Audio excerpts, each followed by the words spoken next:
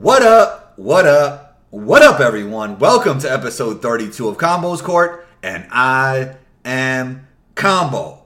Shouts to Body Armor, and it would mean the world to me if you left a 5-star rating and a friendly comment right on your Apple Podcast app. Today's show, Buster, the founder of Hoops Nation, joins in to chop it up with Combo. Make sure you go follow Hoops Nation on Instagram. And you know you can follow me on IG at 12combo. That's ONETWOCOMBO. Let's get into it.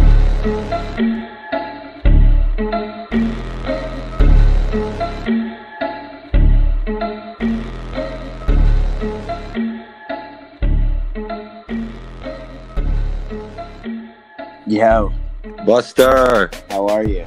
I'm good, man. How are you? I'm doing good, man. You were hooping the other day. How'd that go? It went well. I had a couple games this week. When was that? Must have been Tuesday. Was going against this older guy and this younger guy, Mike Fouch and I, and we were, we left it all out there. Mike's the man. I only see you playing 1-on-1, man. You ever go 5-on-5? I got to do more of that. I definitely do, but it's much easier to film a 1-on-1, and it's much easier to make it more about me. True. When in a 5-on-5, I might get the ball 1 out of every 5 possessions, True. Me, you, and Mike gotta hit the gym one day. We'll play 5-on-5. We Bring will. the cameras out. I love that. Hoop Nation, man. What was your motivation to start that? And tell us about Hoop Nation. Yeah, so Hoops Nation was originally a fantasy basketball outlet because I saw the amount of coverage that sports like football were getting with fantasy football back in 2011, 2012, 2013. Right. And I was, dumbfounded at the fact that fantasy basketball was getting absolutely no coverage. So I decided, naive 12, 13-year-old me was like, why can't I do this? So I just started doing it. It was terrible, but what was important about it is that I started. And I was just writing blog form, long form content about fantasy basketball. And then that turned into me learning how to edit videos and edit photos and then create content around the NBA, create highlight videos and all that kind of stuff. And then it eventually expanded to the point where Hoops Nation was a thing, which is my ideal outlet for a 16 to 24-year-old that loves the NBA and basketball. Right. Like growing up, well, especially when I was growing up, there was nothing like what you're doing now or even what I'm doing. What did you want to do growing up? Was it something like this? So I wanted to be a broadcaster when I was very young. I mean, I'm 18 now, but when I was like 9, 10, 11, 12 years old, I definitely wanted to be a broadcaster. And that was the direction throughout high school that I went in. I broadcasted every sport on my high school radio station, from girls, boys lacrosse, boys and girls soccer, football, softball, baseball, hockey. Literally every game that I could broadcast, I was doing it. And that's what I thought my calling was until this other stuff kind of started popping off and broadcasting felt more like work. That's kind of where the change happened. I think what you're doing right now must be so much fun because you don't have to wait on finding a broadcasting job or waiting for an email from somebody else. You kind of just going, you're just doing what you do. You know what I mean? Yeah, man. I mean, that's the ideal. Like everyone should, strive to be as much of an authentic version of themselves while making a living for it as possible, and that's a win. And yeah, Gary Vee always talks about that, man. And what's your relationship with Gary Vee? And what have you learned from Gary? So when I was 14 or 15 years old, my uncle put me onto some Gary content, and right. I thought that for like one of the first times that there was somebody that reminded me a lot of me. Now, granted, a much more advanced version, and he phrased things, and you put things in perspective and in ways that I hadn't heard before, but it all resonated with myself and obviously a ton of other people. That's why it's so popular. But one of my mentors at the time is this Columbia professor, and I told him that I liked Gary, and fortunately enough, he knew Gary. And wow. One day I would occasionally sit in on his Columbia classes when I was 16 years old. Yep. His Columbia graduate classes. And one day he had Gary come in. So obviously he, knowing how much I liked Gary, he invited me in. He told Gary before He spoke at the class that I was a young version of him and that he was going to meet me today or that day. And right after he finished speaking, I just walked up to him and introduced myself, and we started talking. And he invited me. And what year was this? When was this? So it must have been 2016. Oh, okay. And he invited me to Vayner, said I should stop by. So of course I did, and I had a couple mutual friends that had worked there with Gary, and I was able to bring that up, and it made it cooler. And then fast forward a couple months, summer leading into senior year, I was offered an internship there. So I spent a month and a half, 2 months there, just kind of getting cool with everybody. And I was working on a subdivision at Vayner. But it was very, very cool. And I've seen Gary a couple of times since, and he's a really good dude. And, as busy as he is, he definitely remembers everybody and everything, which is pretty cool. What have you learned most from him, like on a personal level, talking to Gary? What I learned most from him? To be more patient, for sure. And I've even seen it with my relationship, with him. Like, theoretically, I could DM him anything or ask him for anything and they'll see it or whatever. But, I'm not the type, and maybe this is learned from him, but just understanding that relationships are like a 50-year game where you never actually ask for anything. And that's when the most value comes, because then, best way to build something is to not ask for anything. Just give. Never ask for anything. Always give. And in one way or another, whether it's to one person or another, it will always come back to you. And that's one of the biggest things that I think I've learned just through him and through other people alike. But patience is so much more important than I knew as like a naive 15, 16, 17-year-old. And I'm happy that I now know that. And he always talks about like patience on the macro level and impatience on the micro level, like just doing as much as you can every day. And that really resonates with me. Yeah, it's big time, man. Yeah. Big time. Definitely big time.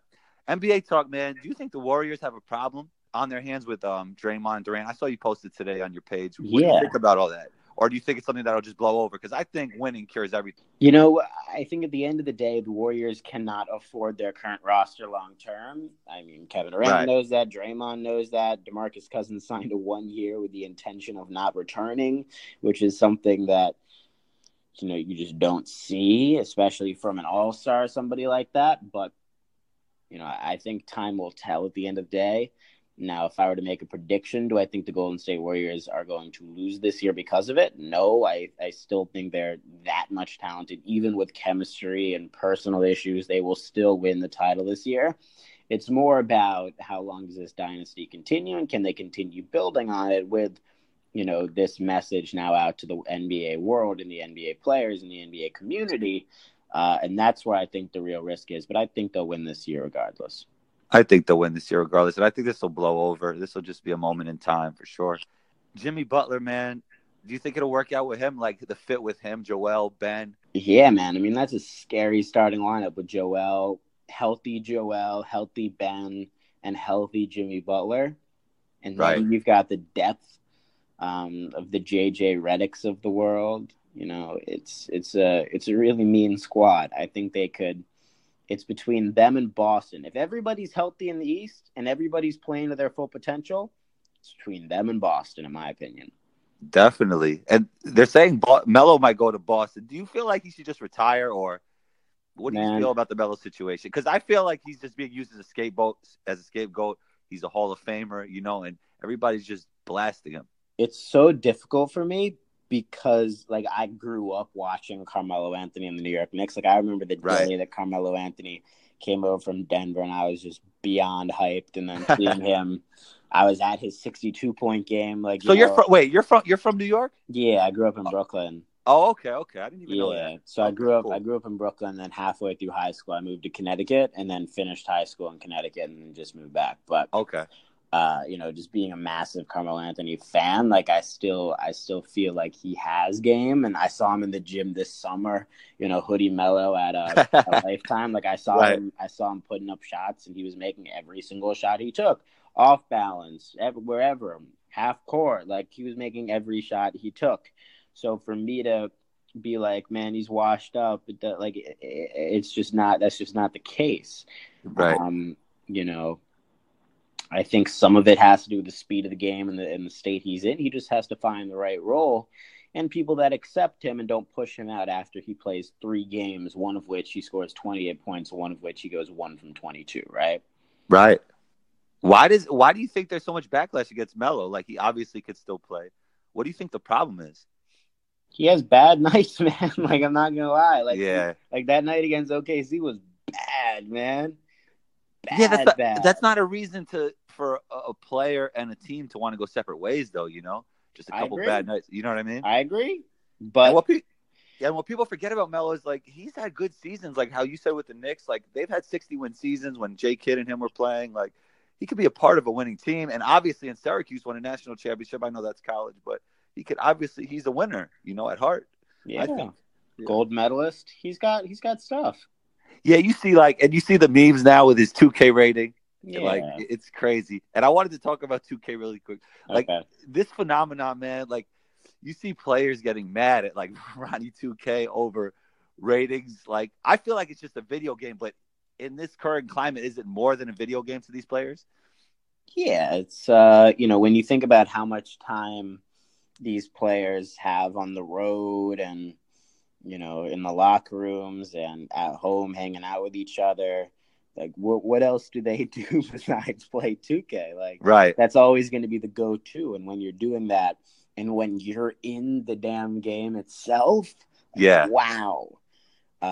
Obviously, you know, I care, and I'm not even in the game, nor should I be. But you know, I can. I think soon you will be, man.